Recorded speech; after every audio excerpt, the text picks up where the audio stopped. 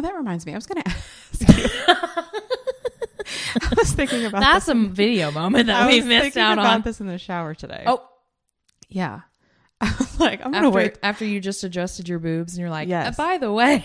Yes. Yeah. Okay. This is related. Oh, okay. I was like, I'm going to wait until we're mic'd up before I ask you this. I've been looking at myself. Okay. And I'm like, I should definitely get like a mommy makeover. I need all kinds of stuff lifted and tucked and cut off. And I was like, I need to ask Kelly what her boobs look like. She doesn't have any kids. Because let me tell you, mine are sad. Well, I don't know. What do they look like? They're kind of empty. Well, I mean, mine.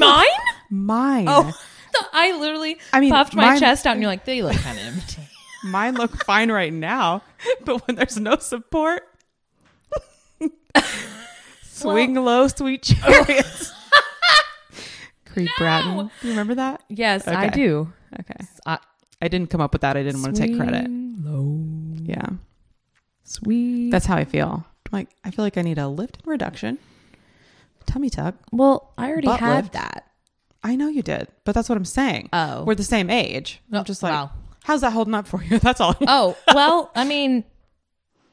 Yeah, but you're wearing a bra. That's not fair. You're cheating right now. I mean, I'm not asking you to take off your bra. Do you know? I just wanted your word. Had to I'll take you at your word. I had to tell myself, don't reach back there and unlatch them. I could see you were thinking about it.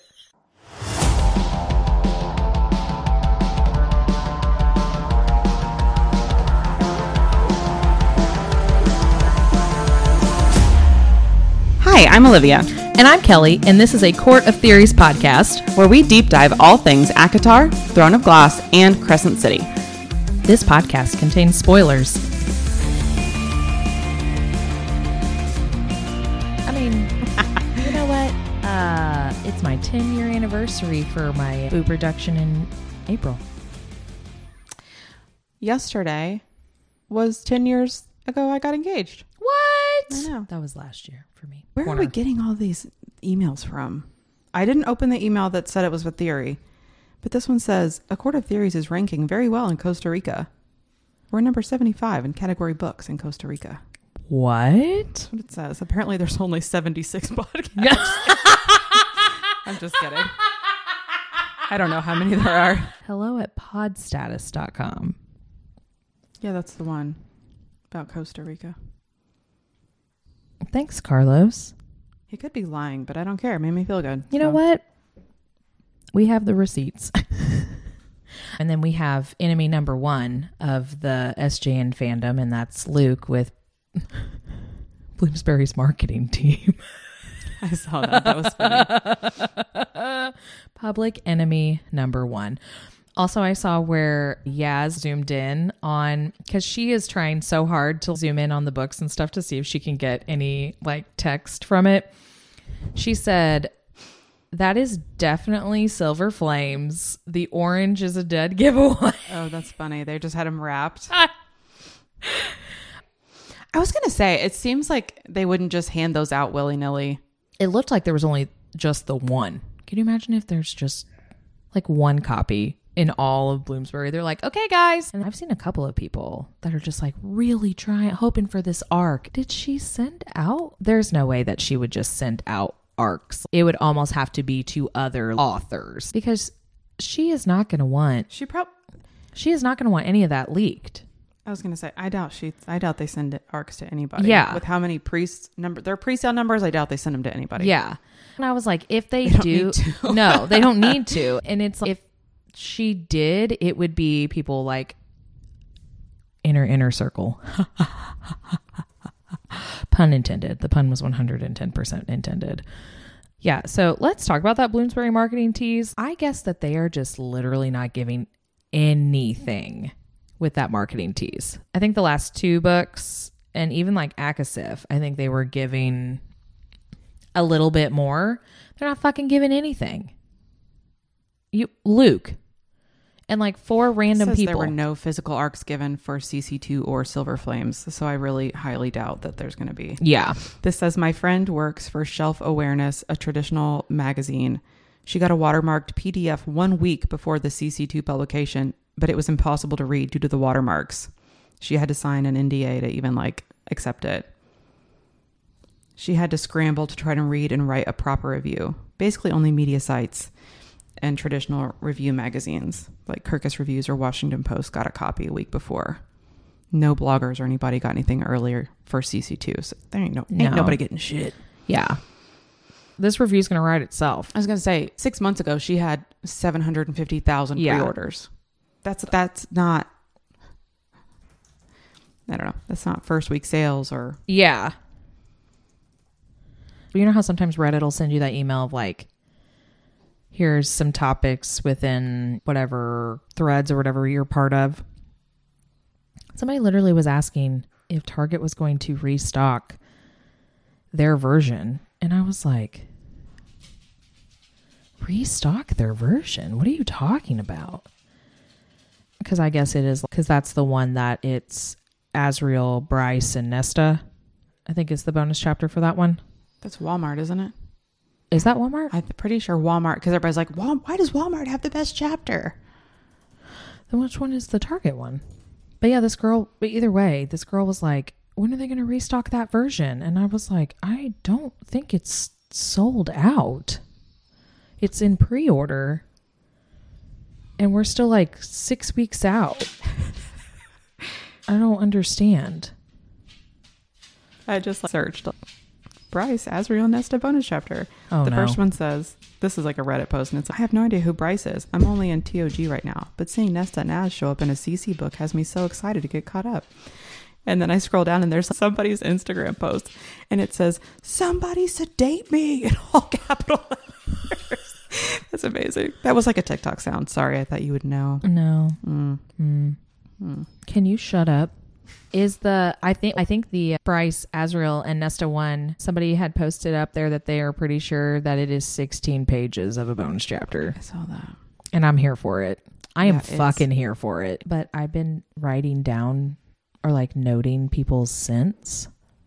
I was just thinking about that today because I started re-listening to it today. Yeah. And Embers Ember stood out to me. It was something in nutmeg.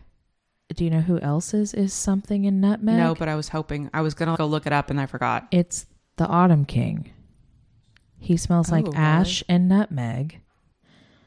And then Is that the Starborn in him?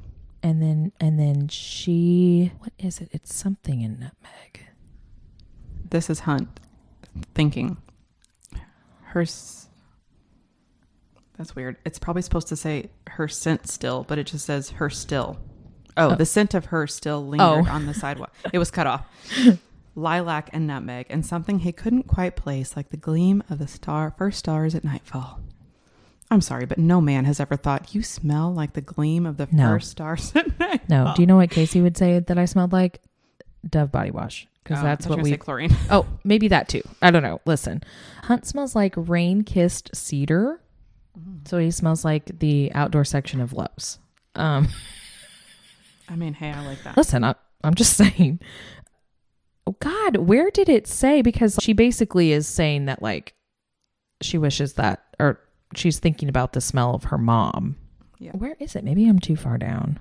Honeysuckle and nutmeg is Ember. I just want to know how these people get all these natural scents. This is some BS. Talk about standards that these authors are setting. Sorry, we can't meet. I smell like Dove body wash and chlorine. I don't know what I smell like. Oh no, right now the house smells like onions. So I Googled meaning of honeysuckle, and then of course it's just the dictionary. A widely distributed climbing shrub with tubular flowers, and I was like, totally tubular. Like that's immediately what my brain did. And I'm like, oh my God. That are typically fragrant. Honeysuckle flowers represent true happiness, romantic love, good fortune, and sweetness towards one another. Cute. Yeah, I still stand by what I said, that I think that Ember and the Autumn King could have potentially been mates, just because also by both of their scents. And then because of the whole thing that happened with the temple that like basically stopped him from being able to get her, basically. You know what? Because so we did the whole Starborn thing from both sides. Yeah. Or whatever. Yeah.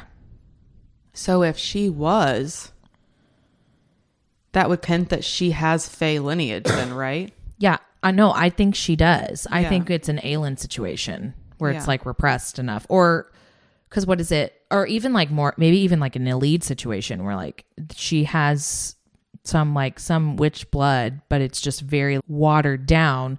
That could very well be an Emperor situation, or yeah, she could either be Elite or Aelin, where it's either just it's very watered down, or it's suppressed. Because they just keep continuously talking about her mortal lifespan. Mm-hmm. It just keeps getting brought up. And I'm like, we are not going to continuously just keep bringing that up without that meaning something in the future. What is the meaning of the name Nutmeg? Nuts and Meg. Oh, the name Nutmeg is a girl's name, meaning musk nut. That sounds made up. It's on nameberry.com. You don't trust that? Here we go. Gonna break first. Hi. It's me. I'll always break first. Do you look at the nutcrackers around this room and think of your dad? I immediately thought that looks like Walt. Oh, yeah. No, the Surfing Santa definitely gives Walt But then- vibes. So does this one a little, like if he wore a Santa hat. Oh, yeah. Also because of the hot chocolate and stuff. That is definitely Walt. No, you're right. So then I'm just like looking at all of them around the room like, this is... Yeah, that's Walt. All of them. That one up there is definitely Walt. He's got a little paler skin. I'm not really sure about the 3 stacked guys. That's a little, I don't know. Little mustachio over there. Yeah. He's not really so much him either. But... not so much him. He's definitely like the Nutcracker ballet Nutcracker. That's, I don't know. But yeah, Surfing Santa, he's one of my favorites. I put him back here because I knew you'd like him. I knew you'd like him. I like the Walt vibes, Santa and Mrs. Claus. Speaking of Santa and Mrs. Claus, we're getting real close to Christmas. I'm a little bit sad that there's no like Krampus and Akator. Oh my God. Akator? Akator. I was going to say Akatar lore and I just mushed them together. Is there not? Oh, there is nothing that. Oh, no. I guess maybe it's just Kier. He could be Krampus. Cassian. Was it Cassian or Reese? Or the Bone Carver. That they say that Amryn was like something they talk about in your nightmares as a Yeah. kid. Oh, so she's Krampus. Yeah, but I'm just like, why is there no like... They give gifts. Yeah. You need something to really scare everyone into good behavior. I guess maybe Have it's you just seen Reese. the Krampus videos of the parades in other countries and Yes. stuff? It's terrifying. First of all, I didn't know there was more than one, and the fact that there are like Multiple Krampi is terrifying.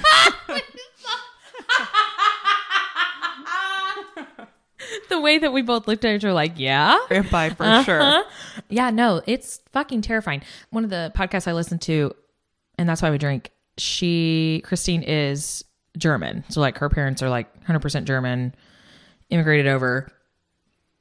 And everything she tells about her childhood, like, she's, oh yeah, they would just like, tell this story about like this little gnome that would come in and climb through your window and smother you in your sleep if you like didn't do this, like I'm sorry. this like kind of shit.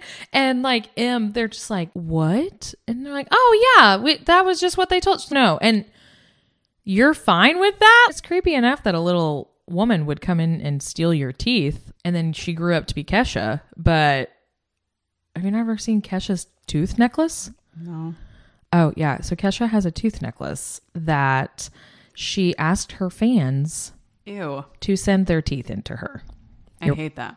Don't Google it because it's gross. It was. I hope they were like teeth that had already fallen out. Like nobody like No. people ripped their teeth out of their heads to give them to Kesha. Some of them still had the blood on them and everything, bro. Oh, God. I mean, it's not great. I didn't do it. Yeah. The party don't start till she walks in with that tooth necklace on. So unsavory. Yeah, the fact that there's still blood, like, We're done. anyways. So happy winter solstice and happy birthday, Farah, because this episode will drop on winter solstice. Happy birthday, Farah. Yeah. How old is she now? Nowhere near Reese's age, that's for sure. Because what? She'd still be in her 20s. Yeah. Ew. I mean, ew. That 500-year-old High Lord Dick. I was gonna say, did she turn 20 in... She turned 20 in Akatar. No. Yes. No. We didn't make it all the way to winter solstice in Akatar. No. So Akmath, she turned 20. Yeah. Yeah, I didn't know which book it was. That I think it's Akamath that they celebrate her 20th birthday. I think they are like in Valaris. It says, yeah. Like he like. It says in Akasef she'd be 21 or 22. So when did that come out? 3 years ago? 21 was when it came out. So yeah. So she turned 21 in Akasef. In 2021 is when it was published. So if we like took that as gospel, she'd be 24 now? Regardless, still way too young. I keep seeing in all of my little book groups for fantasy and fantasy romance and stuff, people are like, are there any of these books where people are like 30 years old? And I'm like, that's my niche. That's my calling. I need to write older. So us. Protagonists. You said older. So our age? Yeah. Bryce. I'm like, oh, Bryce is mature. She's freaking 25. Yeah. She planned to make the drop. And I think it really throws us off because she talks about making the drop at 27. And I'm like, oh, that has to be coming up really soon. No, it's like 15 years away. And also Rune is 75. He's good looking for 75. It's so weird. I just can't think about it. I know. I feel like that whenever you pass that threshold of maybe it's like 100 where you're like, okay, cool. They still look like Hunt's like 233 and I'm like, whatever. But Rune being 75, I'm like, gross. My dad is 73. Like, but he doesn't look like that. No. You know what though? He looks like he's in his 60s. That's right. Go Walter. Anyways, wow. We really sidebarred hard on that. Also, so this comes out on the 21st. Today is the last day of Hanukkah as we're recording, our record day. And so happy Hanukkah. And we hope everyone had a wonderful Hanukkah. Happy Hanukkah. You got it. 8 crazy nights. What? It's literally our only exposure to Hanukkah. I know. I have one. God, this is middle America for you. I have one Jewish friend. And then one of my swimmers, which he's in college now, but like one of my club team swimmers, he is Jewish because they're from New Jersey originally. And listen, I got to go to his bar mitzvah.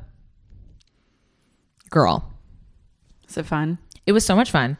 So you go to temple in the morning and then he read the scripture in Hebrew. And then also their books are backwards. Like you go from, instead of reading left to right, you read right to left. So that was I tried. And then you watched everybody at the same time, just like slowly close the book.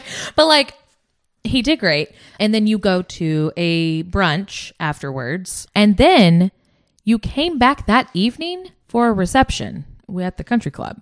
That was nicer than a lot of weddings I've been to. The food was bitchin' and the cake was literally 6 layers tall. And I'm like, this is for a 13-year-old boy. There are brides. He does not deserve this. No. I'm like, they brought this in. This kid has to be forced to shower. Right? No, for real. I had to literally last year before this, had to have a deodorant conversation with this kid. And like, they're bringing in professional break dancers like from like Cincinnati. Right? That's not where I would think professional break dancers hang out. Listen, who knows though? Like that is a weird part of the Midwest. Anyways, so happy Hanukkah. But I wanted to just give you a couple of like winter solstice facts because it's just really cool that this will actually be on winter solstice. So let's see. So there's mythical monsters of winter solstice. And I was like, ooh, okay. So in Finnish. So this is like Krampus. It's not in Akatar, but this is just like a general. Yeah. This winter is solstice. Yeah. So in the legitimate winter solstice in Finnish mythology, that did not roll off the tongue. Well, it's told that Louhi, Louhi, the witch goddess of the north, Manon, kidnapped the sun and the moon and held them captive inside of a mountain. You're like, wait a minute. I'm sorry. What is Ember and Solus? Randall like? Solus and Cathona. Yeah. But anyways, okay. Wow. Maybe Krampus is in there. So then causing the darkness of winter. So the Yupik. I was like, Yupik. Like I'm so sorry. That's very offensive. Oh, that's staying in.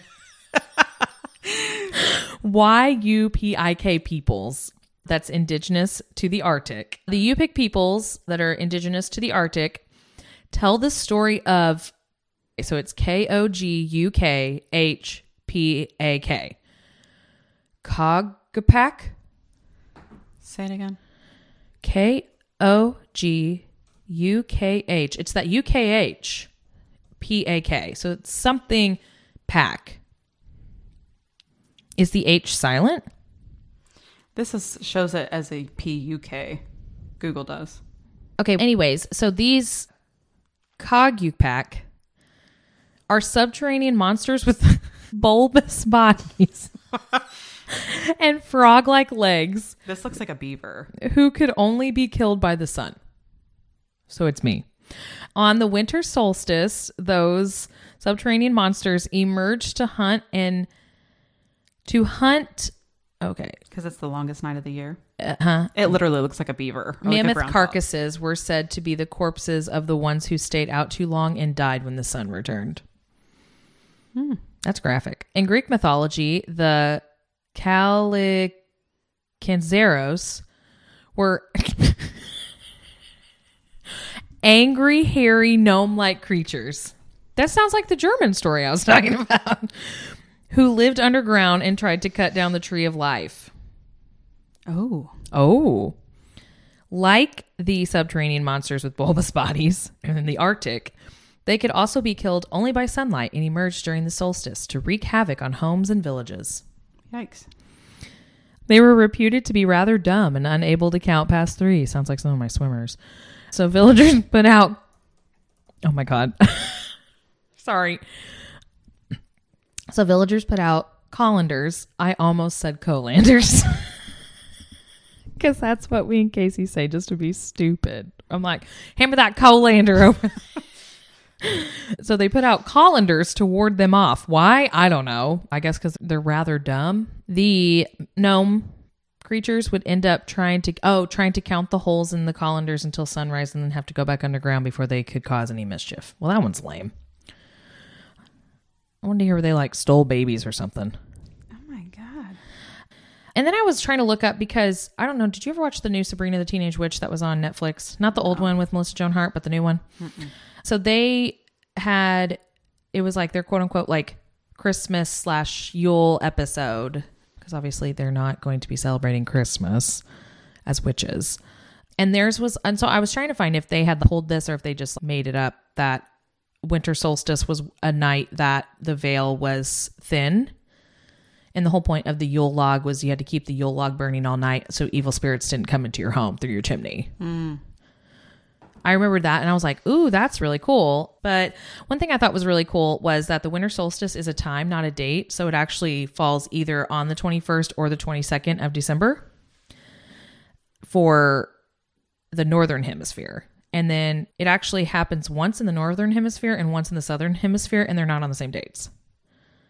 So yeah, the northern hemisphere happens in December and then the southern hemisphere happens in June.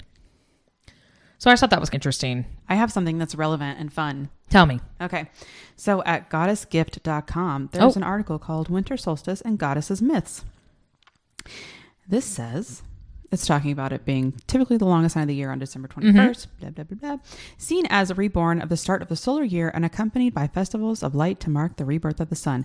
In ancient Europe, this night of darkness grew from the myths of the Norse goddess Frigga, Frigga, which we're pretty sure is Farah, who sat at her spinning wheel weaving the fates, and the celebration was called Yule from the Norse word Jule, meaning wheel. The Christmas wreath, a symbol adapted from Frigga's wheel of fate, reminds us of the cycle of the seasons and the continuity of life. And then down here in Northern Europe, the year's longest night is called Mother Night. Interesting. It was in darkness. The goddess Frigga labored to bring the light to birth once more. The young son, Baldur, who controlled the sun and rain and brought fruitfulness to the fields, was born. Frigga's blessing is invoked for all birthing women. Lighting a white candle that last burned on the solstice is a charm to provide a safe delivery. I don't know. That just sounds real Feyre coded. Yeah, it definitely sounds real Feyre coded. Now that we're like talking about Feyre, we got an email from a listener. Yeah. I haven't got to hear this email, so I'm excited. I'm so excited. So this is from Jill, and Jill sent us an email. And I'm here to tell you what, she came at it. I was really excited with the theory that she came up with. I will tell you that it is hilarious because her subject line is current status, and then in all caps, screaming this theory into the void. And I was like, I love it. So Jill says, first of all, thank you for being one of the only SJM theory podcasts. Woo! Everything is a reread podcast, which is fine. But I'm not reading the books for the first time and have been desperate to deep dive and chat about theories. You two scratch that itch. I appreciate that more than you know. Aww. I know. When I told you I was crying last night, I meant it. That said, I have a theory that I am deeply unnerved by. And I'm like, ooh, like whenever something just comes out where you're like, you have sat and you have thought about this. Mm-hmm. This is not something you just pulled out of your ass. And something you mentioned in a recent podcast has me bursting at the seams to relay this information. The Weaver, or weavers, okay, plural, will not ever be harmless. Striga is straight out of nightmares, and here's why we should all be immensely concerned for Feyre Reese and especially baby Nyx. Okay. For context, I also loved that she gave context. Okay, girl. I, like many, read the ACOTAR series first, which... Same. Hand up. Definitely did. What a gateway drug that was. I'm like, Jill, you funny. I then moved on to Crescent City and very recently wrapped up the Throne of Glass books. So her order was definitely way different than mine. Mm-hmm. I did Throne of Glass second. Yes. And then Crescent City last. Same. Upon first read of the cutesy holiday rom-com that is ACOFAS... I love it. I know people are like, you can skip it. No, you can't. No, you can't. And I love it. So, I love it so much. put some respect on her name. Thank you. I always thought a particular chapter was weird, but also deeply beautiful. Maybe too beautiful to be just meaningless. I'm talking about chapter 15. I have goosebumps. I don't even know what's going to happen, and I have goosebumps. In this chapter, listen, that's why I was like, I need you. Jill's got it. She wouldn't let me open it. She's like, don't look at the email. Don't look at the email, but it's about a void. So buckle up. So in this chapter, Elaine asks Feyre to go shopping with her the day before solstice. Mm-hmm. And Feyre is feeling A, guilty for shopping when they have all they need. B, still reeling from the war with Hybern. C, upset about fighting with Nesta. And finally, most importantly, D, wandering around without any of her wise friends who know things that she doesn't about magical stuff that might be bad. Okay. She is an illiterate human. Right. Made into Fae, walking around this. She didn't grow up there. She didn't grow up there. She's learning it all brand new. New city. Mm-hmm. It's like me in New York the first time. I was like, this is not a cornfield. Okay, so they wind up at a weaver's shop. She specifically notes how different it is from the weaver's cottage. I also was like, it's just really weird that there's a weaver. Like whenever I was, especially doing a reread, I was like, okay. But the weaver working there isn't particularly welcoming. She's brokenhearted about her husband who, quote, died in the war. She goes on about having created this tapestry out of fabric that is so black it consumes all color and light, that she very specifically calls void. I think Feyre even apologizes for like showing up to the shop, doesn't she? I think so. She asks about it, and the lady's like, "This is the fourth time today I'm telling a story." And I was like, "Wow!" And Feyre apologizes. Then just leave a note next to it. Feyre's such a Midwest girly. 100%. She definitely walks sideways in a crowded room and says, "Oh, sorry. Oh, sorry. Yes, yes." And then her goodbyes are forever long. Yes. On the tapestry, the Night Court insignia is sewn in, and then she has in quotes, iridescent silver thread. Okay. She said, okay, pause. Stygian spider silk much. Oh, shit. Wouldn't have caught it the first time because, I didn't know about those little assholes yet. I'm telling you, Jill. Okay, so the whole time I'm reading that, are those like literal spiders? Because I was imagining like women spider humanoids. Are they actual spiders? I think they're actual spiders. Okay. Was it Stygian? Is that how over here? Yeah, I don't know. Stygian. Yeah. Oh yeah, I might have just butchered how you say that, but I'm also a Midwestern girly and I don't know how to say shit. This Throne of Glass wiki says that they're a species of Valg. Yeah. I don't remember that. I don't remember that connection. Yeah. Okay. Sorry. Go ahead. No, that's okay. Anyway, the scene goes on and this woman feeds them some... I love the way that Jill just presents this woman. Anyway, the scene goes on and this woman feeds them some sob story about a few things that makes this even more foreboding. And then she has bullet points. I'm telling you, I love this. The formatting is great. She and her husband were married for 300 years. There's the fucking threes, man. He died in, quote, the war, ... They never had the chance, and then in all caps, to have children. She started, quote, trying to create the void the day after she found out he died. He died after, quote, going south with some others who thought it was right, joining up with a random summer court legion and dying in the battle for Adaradia, right? Adriata? Yep. Adriata. Got your back. Yep. Thank you. Also, I just would also like to say, Jill, you got to pick a bigger font size, homegirl, because like, whoa. Okay. We are old. Yeah. Jill, I don't know how old you are, but if it's younger than 31, we're going to need a bigger font. Like, I know you have a lot to say, but I will scroll for however long you need me to scroll. Okay. And so then she says, now look, I don't know how exactly this all fits together, but the story isn't adding up. And I also like the fact that she's like, the puzzle pieces, I'm not really sure, but you're looking at it and you're like, something right here. Yeah. Somebody's stole a puzzle piece or ate it. it is like, yes, I agree. Cause it's like a random thing thrown in, which most people are like, oh, that was random. That was unnecessary. That was filler. Yeah. No, it's not. No, it's not. It's never filler. The attack on Adriata was a total surprise. There's no reason that someone from the Night Court would have joined a legion prior to that attack. Not to mention the Summer Court was still straight pissed at Rhys and Feyre for stealing the Book of Breathings even up to that point. So either this lady is talking about a war that didn't happen so recently, or her husband was actually part of some coup that didn't love Rhys and his inner circle and was actually fighting for the other side. Whenever I read that, it made it seem in the book like that was like a one-day thing. Oh, that battle? Yeah, because it's like going on and then like they get word of it and they immediately go and like it's over. And then yeah. But time is only a construct. So I know. We don't even know how time works. So I'm just trying, like No, I understand. Saying like, yeah, we wouldn't have had time to even join it because it was a surprise. Yeah. Not to mention, why in the F would she be sewing specifically the Night Court insignia into the damn thing if it's about pain and loathing? And if she was and then she has friend/loyalist. She wouldn't. Feyre's just too dumb to put two and two together in the moment. To be fair, she's hungover, so I get it. No judgment. Anyway, her sob story gets Feyre right in the feels, and she's all like, I'll take it. There's no talk of cost because charge it to the High Lord Lady of Valaris tab. But kids, I'm here to tell you that damn tapestry hanging on that art studio wall is about to be the demise of our friends.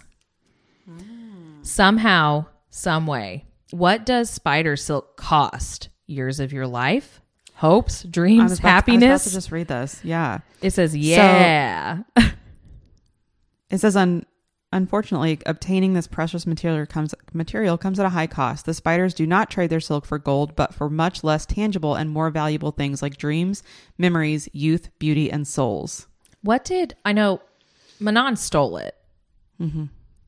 But I think there was someone else that, I don't know if whenever she was talking about the spider silk with somebody, that somebody literally gave up like 8 years of their life or something. I remember reading it. Was it Lysandra's like uncle?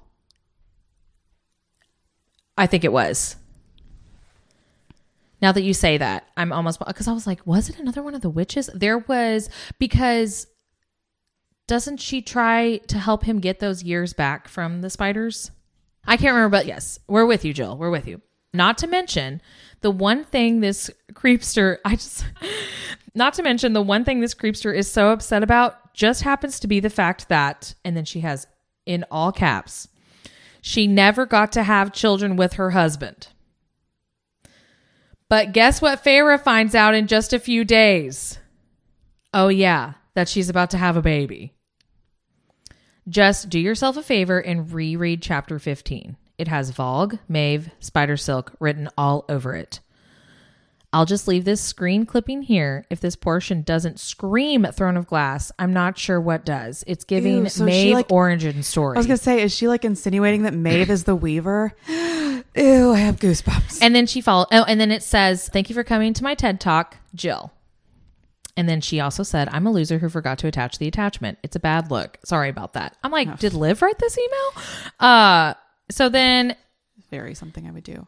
Yes. Okay. So it's a snippet and it says, and her loss, her unending sorrow, she had created something from it, something extraordinary. I couldn't take that away from her, even if she asked me to. The silver thread, Elaine asked, what is that called? The weaver paused the loom again, which is also so fucking ominous. Like, what in the creepy witch in a cottage? Yeah. The colorful strings vibrating.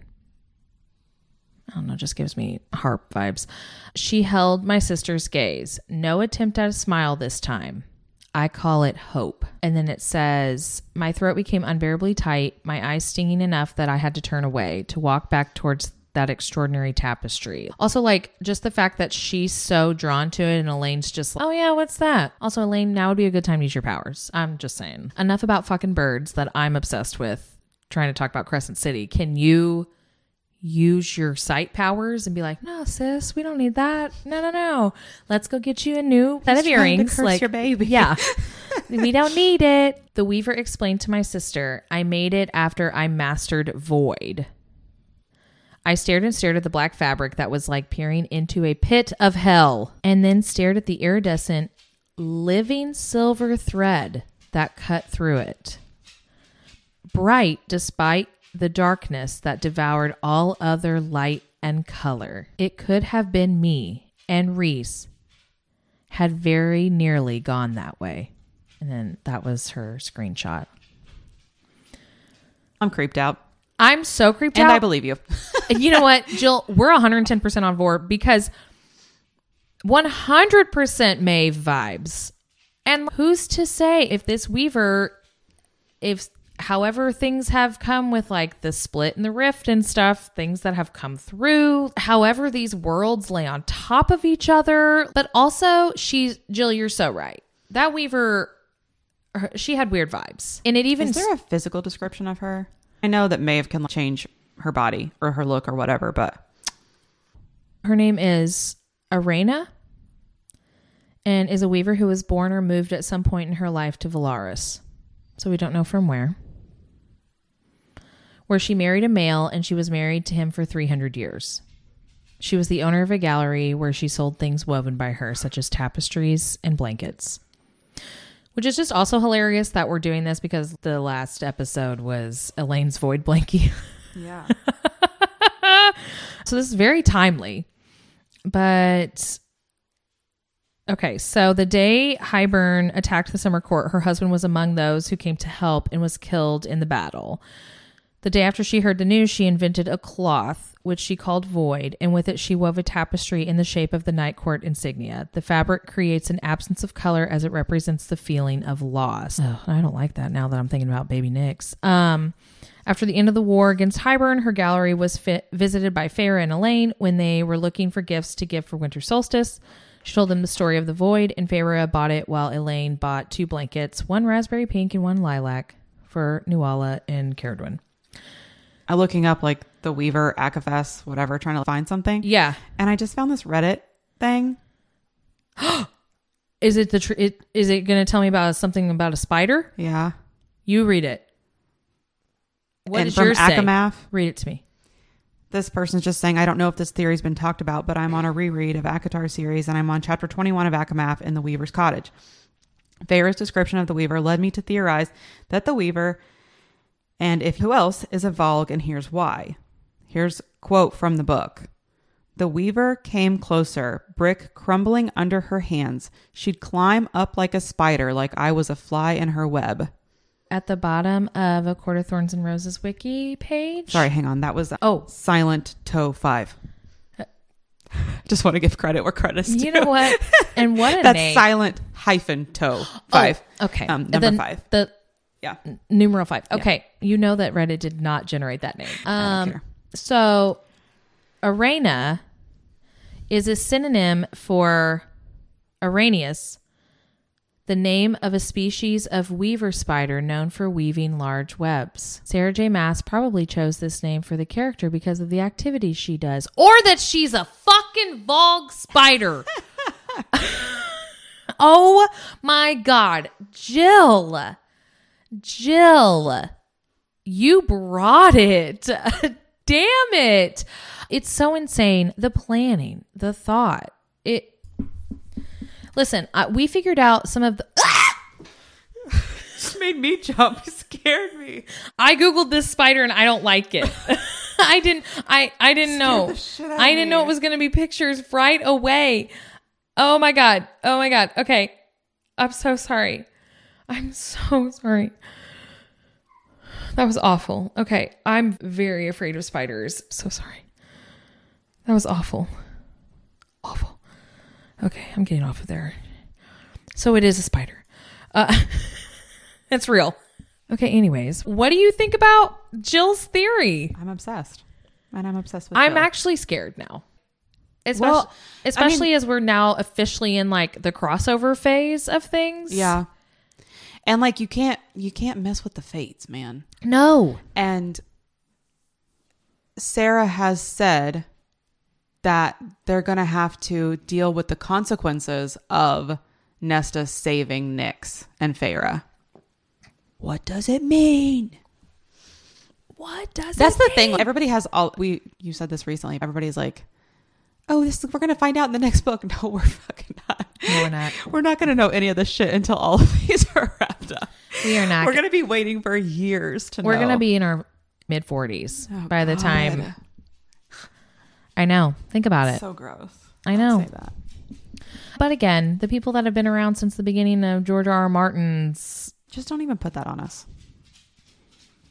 Don't even. You're right. I'm not gonna put it out in there. But Jill, listen, I'm here to tell you what right now. If you have anything else that you want to share with us, number one, that was a fun read, and I'm just gonna be very open and just let you know that I got so excited that you sent us that theory and how I was flabbergasted. Where I'm like, wow, this whole tracks really well. I cried. I just want you to know, Jill, I got so excited I cried. I told Liv I cried, and listen. I'm actually a little upset that Liv's not crying. Cry on command. Like all those pent up feelings you have, just let them out. I can't. No. Mm-mm. Did you take your medicine today? Yeah. Oh, then yeah, you're not letting any of that out. But yeah, so Jill, thank you. Thank you so much. Loved it. I'm ready for answers on some of this stuff, and keep them coming. Maeve's a villain. I think that we're gonna definitely see some of the like aftermath of some of the bullshit that Maeve has done, and I think we're definitely gonna see that. But you want to know who's another and we've already talked about it, but Luke in marketing at Bloomsbury. I'm not gonna like out Jill, but I just looked her up like a creep. She's a fucking babe, okay? Oh, Jill's a babe. Jill. Go, Jill. Go. Listen, Jill, you're smart. You've got a creative mind and you're picking up on shit with your theories and you're a babe. You know who's not a babe? Luke in marketing at Bloomsbury for fucking doing us dirty with that fucking Asteri's dungeon bullshit. And then Yaz pointing out like that it's fucking silver flames under that dust jacket. Like... Fuck off, Luke, and whoever those other ones were in there. Fuck off. You can't do us like that. But I do think it's really funny that, yes, anytime that somebody has the book like open in any facet, she tries to zoom in because she's like, I'm going to pull words out of there. And every time she's like, well, still nothing. Still blurry. I can't get anything. So, but my God, we are less than 50 days away at the time of this record.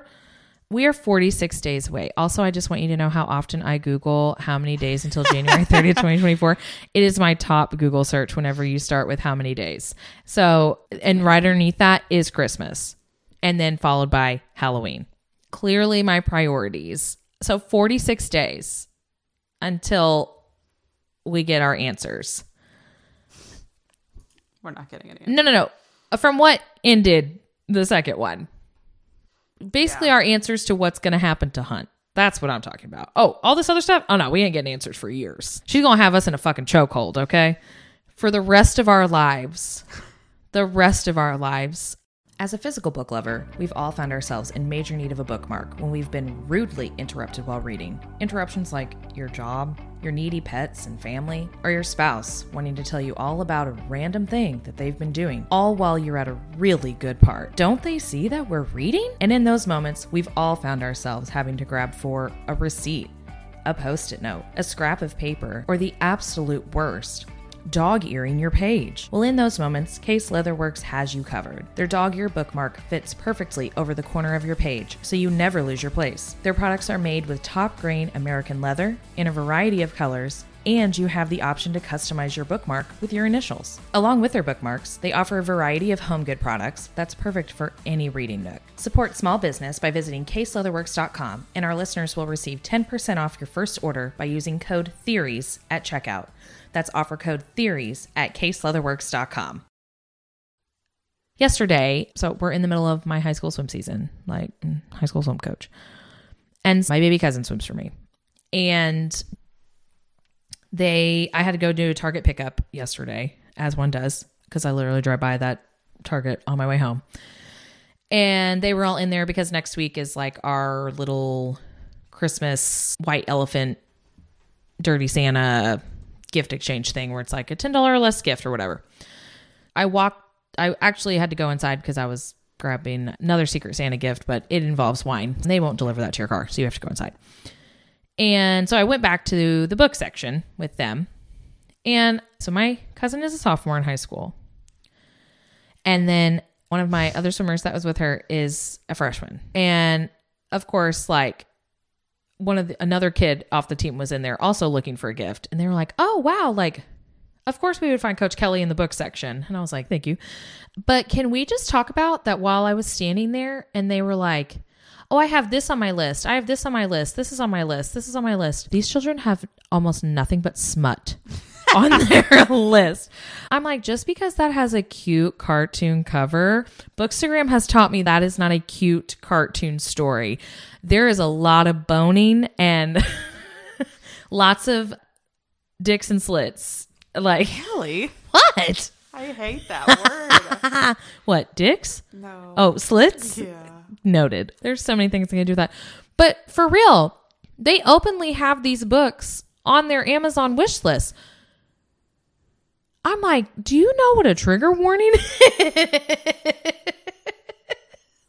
I'm like, are you learning about BDSM? Like getting choked out like in the aisle at Target. I'm like, we need to go an aisle over into the children's book section. And that's where you guys need to be. And we need to be buying you the new Grinch book because I'm appalled. Icebreaker was one of them that they were like, oh, I have that. And I was like, that was literally the Probably Smut book club. That's dirty as fuck. And how old are these kids? 15. Okay. I think you need to mind your business. You sound really old right now. Okay. I came home last night and I told Casey all about it. And did he say the same thing? He looked at me and he was like, and what were you doing at 15? And I was like, that's not what we're talking about. Okay. He said, Jill, are you a Swiftie? Jill, you better be a Swiftie. Are you? I hope this is the right Jill, because I'm like so deep on your Twitter right now. Listen, I feel like that if Jill is that much of a mastermind with that theory. You're right. You're right. She's a Swiftie. Also, she's really creeped out by us now, but it's fine. You know what? We just know that if you, Rebecca will tell you all about it. Like you're now in the club. If you're going to message us and talk about the podcast, 1, we're obsessed. 2, we're going to look you up. And so far, 100%, 10 out of 10, all of y'all are babes. Yeah. So, yeah. Which is very unfair and a reason why we don't record with video. Oh, man. Listen, I love us, but. Photos only. Oh, God. Anyways, that was really fun. And so then we know that Emily's Theories is back on the gram. And so she like archived all of her old stuff. And so now it is so fresh and so clean. And she's 2 posts deep. Oh my God. Did you read the one that I sent you the other day about Hunt? Emily's new theory. The one that came out like today? No, 2 days ago. I commented on it on TikTok and I was like, Emily. Is it analyzing the Crescent City 3 taglines? No. Oh, did you send me the TikTok reel? Yeah. And I said, Emily, I always have your back, but what the fuck is that? Oh, no. Okay. Let's start an Instagram and then we'll navigate to TikTok. Because also that's not a direct quote. That's not exactly what I said. No, but no, listen. I did say like why or something. I don't remember. I can't find it. Okay. Emily has, this is a carousel, and she has Sorry in Advance for the last slide. Also, you're going to hate it. But she also wants to give credit to A Quarter Mass who found and posted these taglines on her Instagram. And then she says she also has taglines for Earth of Blood and Sky and Breath posted if anyone is curious. Okay? So we are analyzing the Crescent City 3 taglines and where else these phrases have appeared in the books. We have a world in darkness, a burning spark, a blaze of stars. And then, of course, obviously, spoilers ahead for the entire Massiverse. Okay? Okay. We've got a world in darkness. Option 1, the Night Court. Often referred to as a land of darkness, relevant given that this is where Bryce has just landed. And then she's pulled an excerpt where she's highlighted a land of darkness and starlight. Option 2, hell, with one L and a capital H. Similarly referred to as a world of darkness, with each layer of hell being darker than the last. Relevant given that Apollyon suggests that the northern rift to hell will be opening again. And then she has highlighted the 7 princes dwell in darkness and do not stir. We have no interest in your realm. And then we have, again, another slide of a world in darkness. So option 3, Midgard. Towards the end of Crescent City 2, Bryce suggests that if someone can destroy the core of First Light, Jesus Christ, under the Crystal Palace, the Asteri can also be destroyed. However, the entire First Light system is also what's powering Lunathian and providing the city with electricity. Thus, if it were to ever be destroyed, Midgard could potentially plunge into darkness. And then we destroyed that core of First Light beneath this palace, and then whose First Light was powering her phone or her stereo or her coffee machine. So Bryce wonders about that. So then we move on to a burning spark. Option 1, flame wielders. As seen with Aelin, aka the literal queen of flame and shadow. And then, but before she could speak, blue flames sparked at Aelin's fingertips, the signal. Interestingly, Bryce is often described as having flames or fire in her eyes. Her father is also the Autumn King, who has fire powers, and her mother is named Ember. It's also said that Bryce can feel a, quote, giant cloud of power inside of her that she can't yet access. Could we have another fire wielder on our hands? Es posible. And then it says, I can feel it, like this giant cloud of power right there. She ran a finger over the 8-pointed star scarred between her breasts. Starlight pulsed at her fingertip like an answering heartbeat, but I can't access it. And then option 2, a new relationship. Spark is often used by SJM when describing romantic feelings. Example, how Ethan describes his initial feelings towards Bryce, or when a new relationship is about to blossom. In fact, the dating app in Crescent City World is called Spark. And it says, because I looked up his profile on Spark, the dating site, ? And then option 3 is Hunt's powers. Hunt's lightning is often described using the word spark. This also ties into Thur and the Thunderbirds, both likely to feature heavily in Crescent City 3. God, I hope so. And then it's, through it all, Bryce kept back with Athalar. Lightning still skimmed over his wings, sparked at his fingertips. He slammed his legs together, trapping her foot. His eyes lifted to hers. Lightning sparked there. Hunt's lightning sparked at his fingertip. And then now we've got a blaze of stars. Option 1, the Starborn, featuring Bryce, Rune, and then likely Rhys. God, I hope so. God, I just want Rune and Rhys in the same fucking room, man. God. Anyways, it is also heavily suggested that the Starborn Fae originated from the Dust Court in Prythian and is likely to be a key part of the narrative in Hofas. This lines What'd you up, call me? Girl, you know what I called you.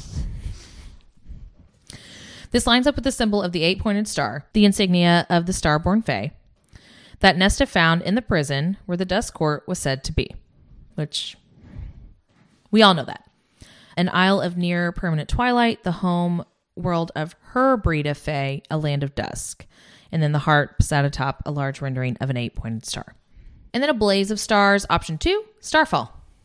In Akamath, Reese explains that the stars appearing on starfall are actually deceased souls on a yearly migration. However, he then notes that less and less of these spirits have been showing up. This is likely ties into Crescent City, as we are told the Asteri are eating the souls of the dead, rendering these souls unable to pass on to the next life. This potentially explains the reduction of starfall numbers and why Amren doesn't like starfall. And then it has, and then feed off our souls, second light when we die. Like just pulling after they talk about the drop.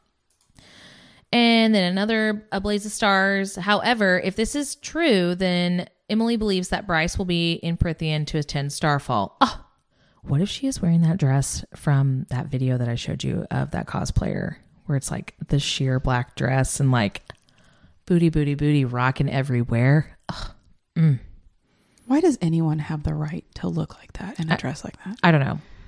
I'm actually like upset about it because I'm basically shaped like a block and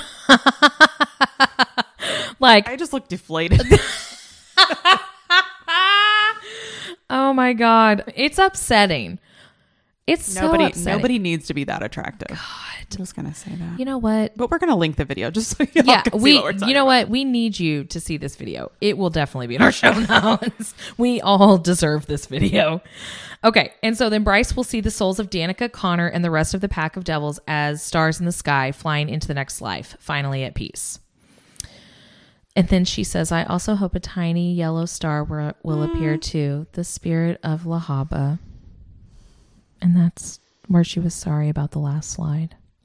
I think about Lahaba so often. Wouldn't that be so sweet? You think about Lahaba the same way that I think about Taylor and Travis banging. I thought you were going to say the Viper Queen, but... Oh, okay. Also that too. You know what? Taylor is the Viper Queen. No, she's not. We're about to get Reputation. Fuck off. Yes, she is. Okay. Yeah, she's on her way back into her Reputation era. Okay.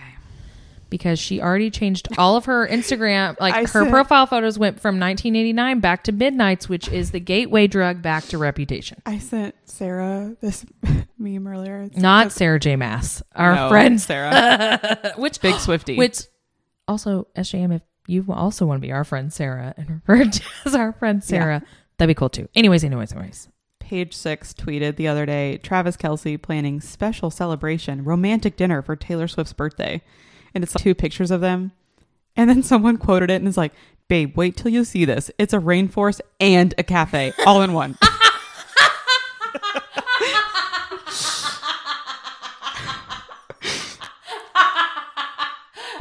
A factory that makes and serves cheesecake.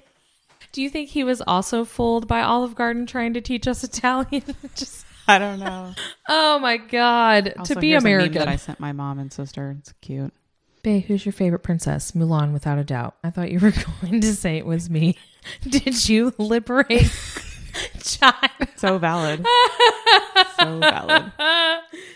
Oh my God. Casey sent me last night, literally, okay, sidebar. Last night, he's, I don't know, playing Call of Duty or whatever. And so the PS5 is set up in my office and my high back chair is like in the corner. We're not like head on facing each other, but like, we can definitely make eye contact, right?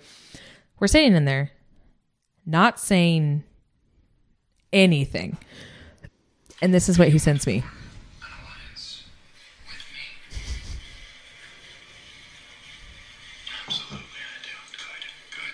And I said, not us. Literally right now, where he's playing his video game and I'm reading, and that's your algorithm. He's like, do you understand how much your book stuff has just fucked my algorithm up? Also, sidebar, the other night I was like, so listen, I don't know if you've ever like really heard of graphic audio. I was like, but some of the SGM audiobooks are graphic audios, and I think that you would really enjoy them, and I would really like for you to at least read ACOTAR, just so you understand what, because that voice note that I sent you last night whenever I was reading or like listening to Crescent City and they were talking about the Northern Rift and I was like reading you directly like from the text.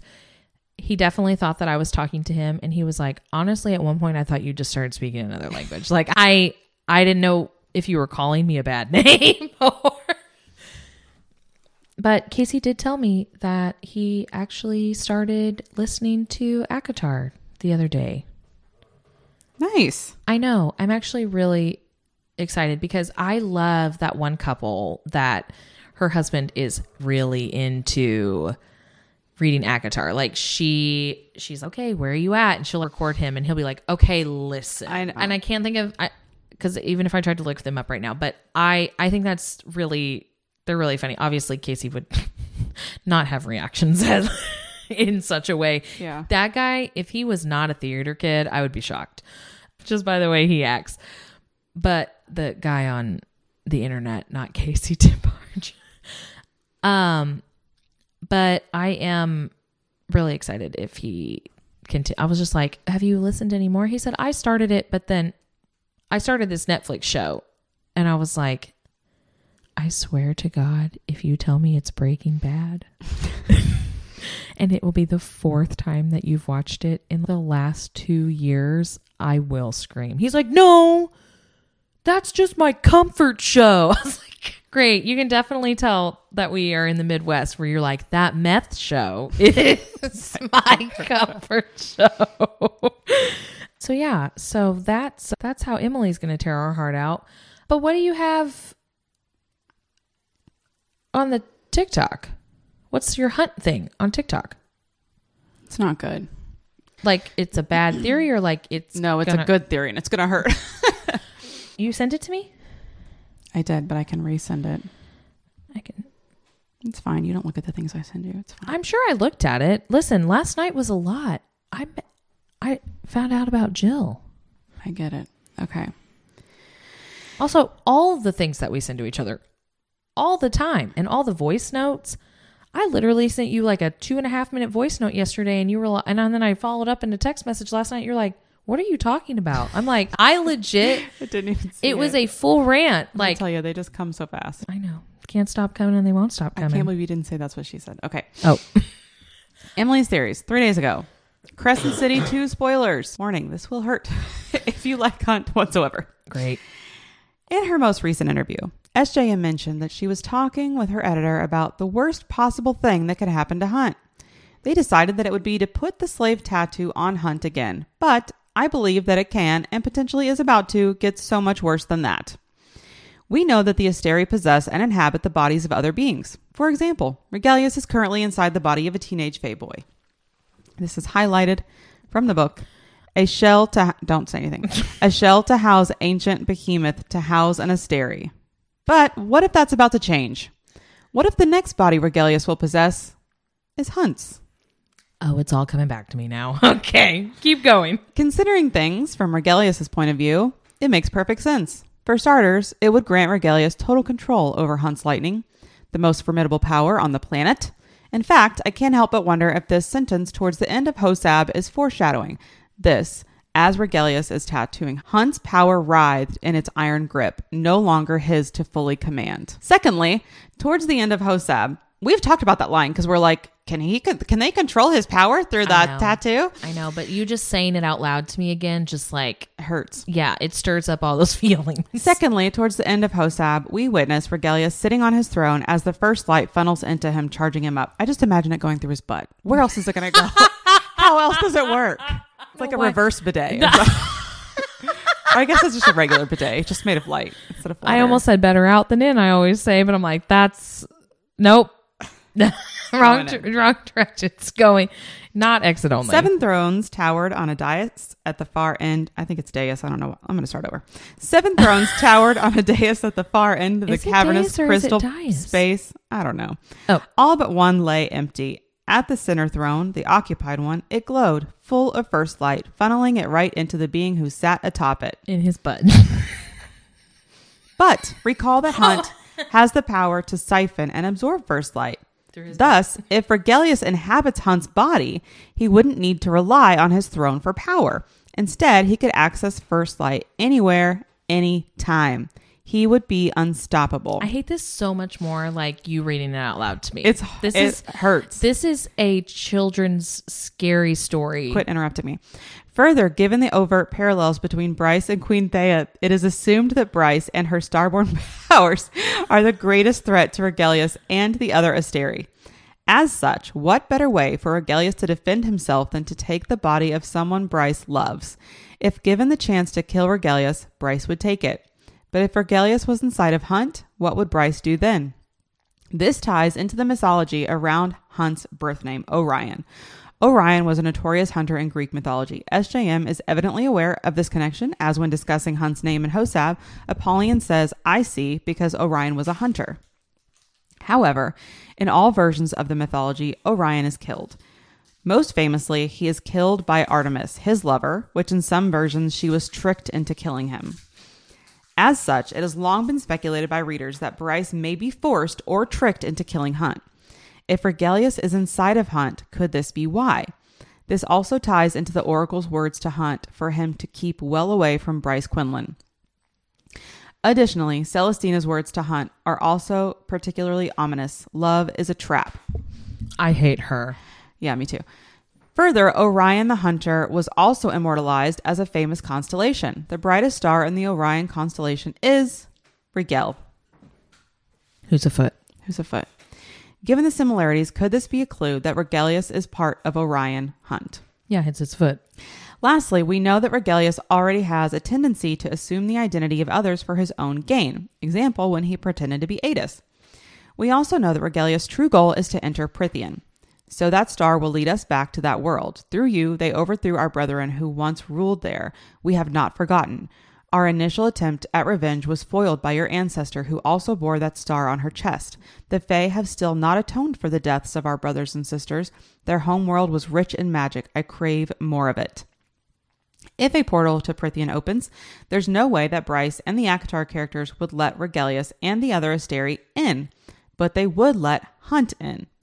If it was Regelius inside of Hunt's body, Bryce would be completely unaware of this. However, if it is eventually revealed that Regelius is inside of Hunt, and Bryce and the inner circle, especially Azrael, Cassian, and Rhys, are forced to fight against him, then unfortunately it is a perfect parallel. Angel versus demon, Asteri versus princes of hell, Peleus who allied with the Asteri versus Thea, Bryce, and as we are told multiple times, history is once again repeating itself. Oh, here's my comment. I usually have your back, Emily, but why? 3 crying emojis. Which now, so as you got like past like the first couple slides, it all started coming back to me. Somebody commented, did I just read House of Flame and Shadow? I do believe, because Bryce does not know that the cat was not Adis, right? Or does she figure that out? She doesn't know until Regelius tells her. This comment says, could this be the reason why this time Regelius himself tattooed the crown on Hunt? And we've talked about that because I was like, why doesn't he says I don't need one of those crones. We're like, why? What's up with that? Why last time and not this time? Yeah. So she says, could this be the reason why this time Regelius tattooed himself oh my God. Could this be the reason why this time Regelius himself tattooed the crown on Hunt, like spellbinding his vessel? Yes, that's what I was about to say. It was his magic, like his essence per se. So then that way he could have total control. Like again, and I know I'm like a broken record about it, like Dorian's collar. But I think Hunt will still be there, like how Dorian is still inside and can push through. I'm going to read you this thread. Like the one I just said about binding his vessel. Yeah. Another commenter says, across his forehead seemed to turn darker. She's a target marked and he's an Asteri puppet. Someone else said, I noted this a couple times and wondered what it meant. You're totally right. There's a line early in House of Earth and Blood when one of Micah's feathers brushes Bryce and Hunt zeroes in on it, quote, as if the feather had left a mark, the tattoo of thorns. What? I have to look this up. That's in Sky and Breath. This one is, no. Earth and Blood. Oh. I'm not sure if the tattoo of thorns. Oh, wait, hang on. Oh my God. I read these out of order. Her caption went into two things. Oh shit. Okay. So her quote, comment is supposed to say, there's a line early in House of Earth and Blood when one of Micah's feathers brushes Bryce and Hunt zeroes in on it as if the feather had left a mark. The tattoo of thorns across his forehead seemed to turn darker. She's a target marked and he's an Asteri puppet.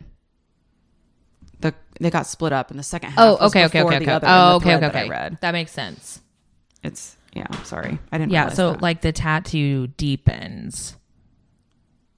If the feather had left a mark. Micah marks her essentially. Yeah. Which, after you sent me that, which I didn't really delve too deep in the comments, but that was whenever I think I sent to you about Sarah loves her reincarnation. And I don't know if maybe it'll even be that Bryce kills him. It could even very well be like Hunt sacrifices himself in a way. And then is basically reincarnated and has the powers of Ew. Thur. I'm still convinced that he's going to come back as Thur. So this is whenever Micah and Isaiah and Hunt show up at the gallery, like the first, whatever. It's just kind of like giving us a background. Impossible to forget what Micah was, what the governor radiated with every breath, every blink. There were currently 10 archangels who ruled the various territories of the Republic, all bearing the title of governor, all answering only to the Asteri. An ordinary angel's magic might level a building if they were considered powerful. An archangel's power could level an entire metropolis. There was no predicting where the extra strength that separated archangel from angel came from. Highlight that. Sarah's like, we don't know. Oh, I know you do. There was no predicting where the extra strength that separated archangel from angel came from. Sometimes it was passed on, usually upon the careful breeding orders of the Asteri. Other times it popped up in unremarkable bloodlines. That sounds suspicious as hell. It also sounds like Elide, like the bloodline stuff. Just not necessarily, I know obviously like hers was like witch blood, but just that full circle kind of thing where it just pops up. Like who fucking knows?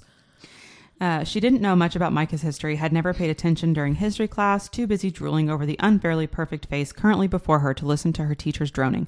Miss Roga is waiting for our call, she managed to say, and tried not to breathe too loudly as the governor of Balbara swept past. One of his pristine white feathers brushed her bare collarbone. She might have shuddered were it not for the two angels behind him. Isaiah just gave her a nod as he trailed Micah toward the chairs before the desk. Hunt Athalar, however, lingered, holding her gaze before he glanced at her collarbone, as if the feather had left a mark. The tattoo of thorns across his forehead seemed to turn darker. And see, like, obviously it was a witch that put it on there, but... And just like that, the scent of sex rippling off the archangel turned to rot. What? I mean, he was a hottie with a body. And then he went creepy. Wait, the Asteri and the archangels could have easily found another way to hobble the power of the fallen, yet they'd enslaved them with the witch tattoos woven into magical... The witch spells woven into magical tattoos stamped on their foreheads like fucked up crowns. As if the Senate was... the SPQM, Senatus Populesque Midgard, the Midgard Senate and people. Total fucking bullshit. As if the Senate was anything but a puppet ruling body. As if the Asteri weren't their emperors and empresses, ruling over everything and everyone for eternity, their rotted souls regenerating from one form to the next. See, obviously, and we get the little like snippets here and there that, you know, we have it where it's like Hunt's disassociating, but This is sounds he like truly? Listen to this though. What I just read. Hang on. He's definitely disassociating, but is he disassociating on his own accord, or is it like whenever? So this is right after Hunt looks at her collarbone and his tattoo darkens. Mm-hmm. Bryce shoved the thought from her mind. This is about the Asteri. Bryce shoved the thought from her mind as she shut the iron door behind Hunt, just barely missing his gray feathers. His black eyes flashed with warning. So like, don't fucking mess with me, basically. Yeah. She gave him a smile to convey everything she didn't dare say aloud regarding her feelings about this ambush.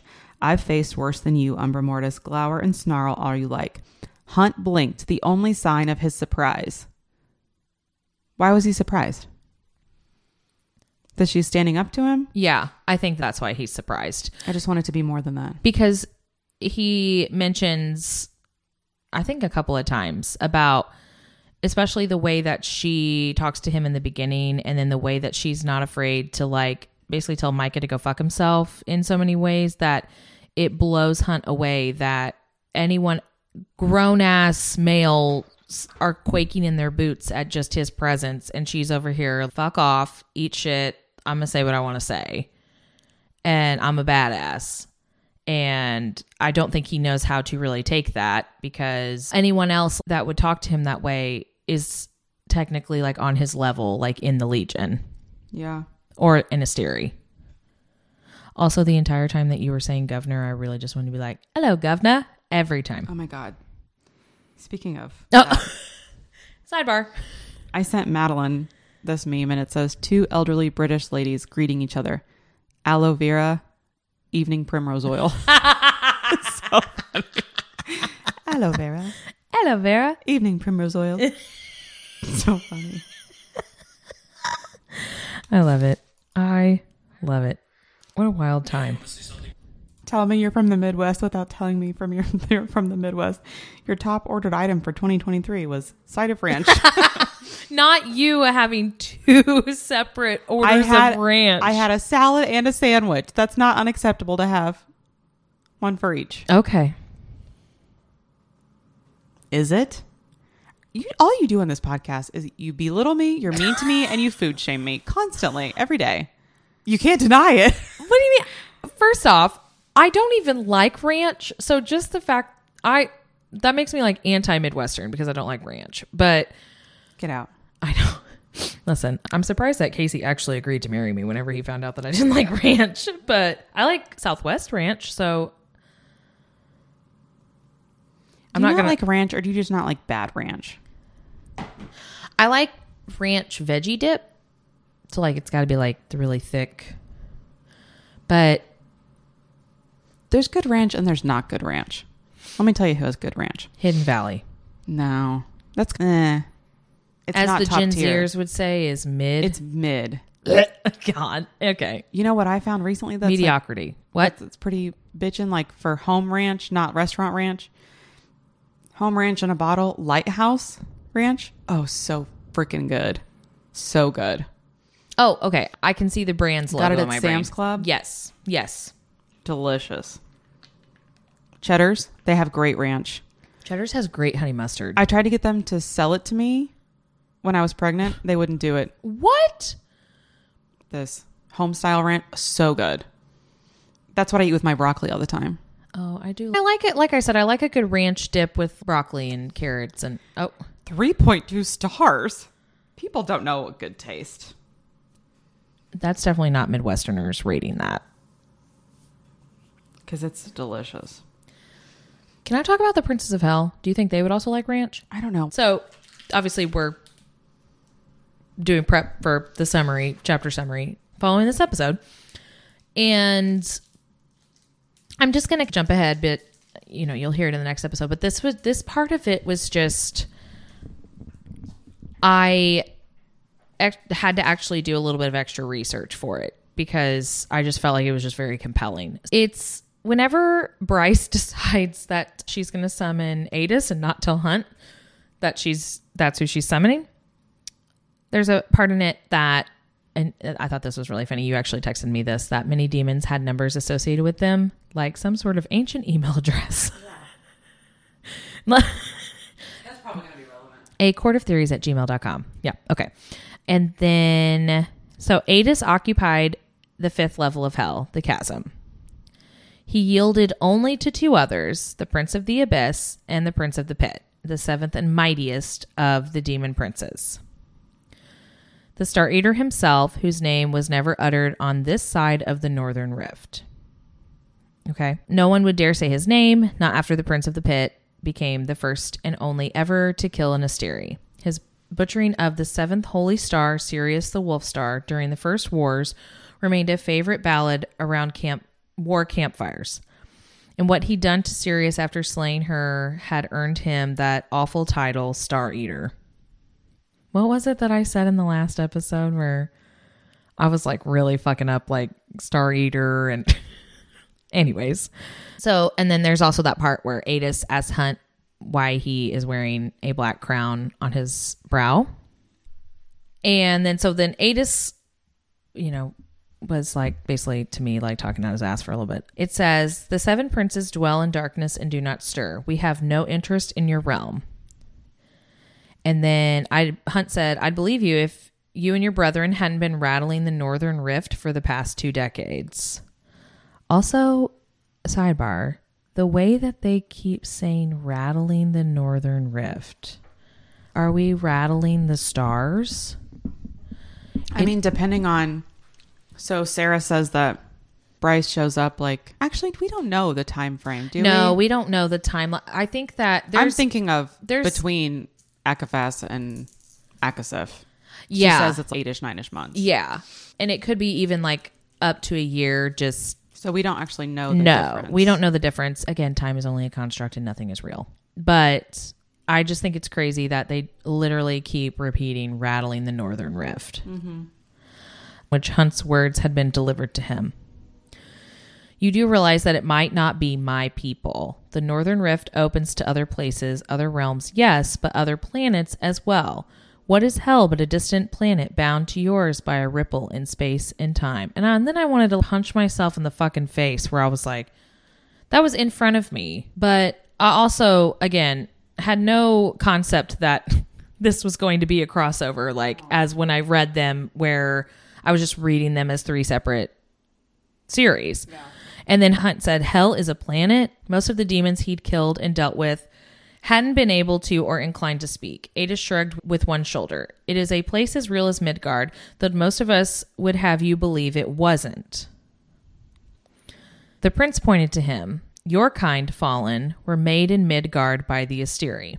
But the Fae, the Shifters, and many others come from their own worlds. The universe is massive. Some believe it has no end, or it has 26 layers. I don't know. Or that our universe might be one in a multitude, as bountiful as the stars in the sky or the sand on a beach. Which I also noted those because I was like, stars in the sky, Valaris. And then the sand on the beach immediately just made me think about Rowan on the beach in Throne of Glass. Also, not them banging on the beach. Him, where's my wife on the beach? That's where. Yeah. Okay. Yeah. And then Adis says, or Adis chuckled, it is dreadfully amusing to hear the stories that the Asteri have spun for you. And then he also mentions that them rattling the Northern Rift is something that the lesser princes would do. And so those are the princes that are below him. So he is the 5th level of hell. So then that would be levels 1 through 4. And then that's when it says, Hunt says that their kind wanted to live up here at one time and wants to know what changed. And then Adis chuckled, it is dreadfully amusing to hear the stories the Asteri have spun for you. So then I looked up Princes of Hell 1 through 4. And so then on the Crescent City wiki page, you have the hollow, the trench, the canyon, the ravine. And then the 5th level is called the chasm. The 6th level holds the Prince of the Abyss. And the 7th level holds the Prince of the Pit. And then the Northern Rift is what opens to hell, but the Northern Rift also opens to other planets. And so I was looking into kind of just the different levels of hell. So we had our English literature class in high school that we literally talked about the circles of hell. And because I remember there was like one Reddit thread that there was someone on there that was very confused why the temperature was dropping as Adis was in the room. We're like, in hell, we think about fire and brimstone. But as you get lower and lower in the circles of hell, like we learned in our English literature class, the colder it gets. And that I think what we learned was the 9 circles of hell, I think. I don't know. But either way, the lowest one is literally frigid. So I went through and was really looking because we don't have much information on any of the like lesser princes. So someone said, you need to go and look at the Divine Comedy by Dante. So the Divine Comedy is a long narrative poem written in Italian circa 1308 through 1321 by Dante. It is usually held to be one of the world's greatest works of literature, divided into three major sections: Inferno, Purgatorio, and Paradiso. The narrative traces the journey of Dante from darkness and error to the revelation of the divine light, culminating the beatific vision of God. So then Dante is guided by a Roman poet, Virgil, who represents the epitome of human knowledge, from the dark wood through the descending circles of the pit of hell, which hell is Inferno, passing Lucifer at the pit's bottom. So basically, the prince of the pit is the equivalent of Lucifer. At the dead center of the world, Dante and Virgil emerge on the beach of the island mountain of Purgatory. Really weird that he mentions sands on a beach, but yeah. At the summit, at the summit of Purgatory, where repentant repentant sinners are purged of their sins, Virgil departs, having led Dante as far as human knowledge is able, to the threshold of paradise. There, Dante is met by Beatrice, embodying the knowledge of divine mysteries bestowed by grace, who leads him through the successive ascending levels of heaven to the Empyrean, where he is allowed to glimpse for a moment the glory of God. So her pulling from the Divine Comedy and the different levels of hell, it's once you get down to the very bottom level of hell, then you work your way back up towards the divine. It's almost like in the earth, you go to the core and then you just keep going through and you come back out to the divine. My mind can't wrap around that, really. And it's that whole angels and demons thing, that they are closer. They are closer in their being selves than what they like to think that they are. And so I think that we're going to see a lot more of that, where that whole angels and demons, and I've talked about that angels, and clearly we see that in Crescent City, are not all the holy angel on the top of your Christmas tree, or those angels with trumpets that we hear about in children's Bible school or whatever. These are warriors, and they're there to fight in wars against hell and demons. And so I just thought it was just a cool, because I'm very into, obviously I like Carrie Maniscalco's Kingdom of the Wicked, Kingdom of the Feared, Kingdom of the Cursed, and then now Throne of the Fallen. And then Emma Hamm, she's another author that she has her demon court stuff. So she has started on the different princes of hell and stuff. And so it's very fun to see the different interpretations of the princes of hell and how they're depicted, because these 7 princes of hell, obviously they are the epitome of the sins. For Throne of the Fallen, basically the equivalent of the Prince of the Pit is the character Wrath, because then he is basically the true devil of hell.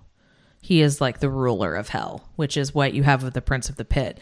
And so that's where I was okay, there has to be overlap in some of these, but since we don't know as much of especially of the lesser 4, we have storylines for the other 3. So that's what I'm hoping to see a little bit more of in Flame and Shadow, is we get to see a little bit more of these lesser princes and how they play into it. And I also would like to see a little bit more on some of these other fucking Asteri.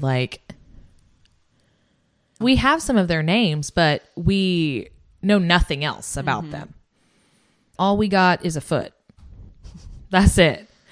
But yeah, so I'm going to do a little bit more of a deeper dive of the Princes of Hell. But whenever I was doing the notes for our summary, I was just I'm just curious where she's pulling her, the Princes of Sin, the Princes of Hell, where some of her lore was coming from. But I did find the Divine Comedy to be very interesting about how basically you go in one direction and then you're going to come back out, and it's just, they're all interconnected to each other anyways. So I think it'll make for a very interesting third installment of Crescent City as far as our favorite little Princes Underground. I'm excited. I'm excited. Like I said, we're 46 days away, and it is literally my top Google search of how many days until January 30th, 2024. This is going to come out on winter solstice, so we're very excited. I can't believe it lined up like that. That's really fun.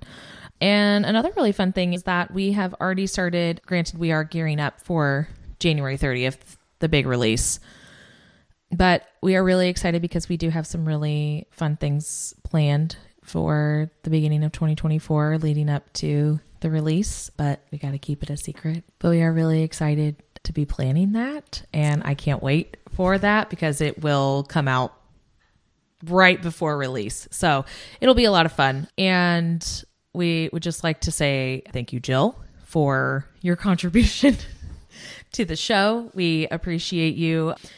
Keep those emails coming. So thanks for listening. Thanks for listening. Check out our bonus episodes of the House of Earth and Blood chapter recaps right after this episode to prepare for the release of House of Flame and Shadow. And don't worry, we will also be doing Sky and Breath as well. Follow the show on Instagram and TikTok at A Court of Theories. You can follow us on our personal pages. Slide into our DMs or email us your theories at acourtoftheories@gmail.com. We hope you have a happy winter solstice, a happy Kwanzaa, and a very Merry Christmas, and whatever else you may be celebrating this holiday season. And once again, thanks for listening. Happy holidays. Happy holidays. Okay, love you. Bye.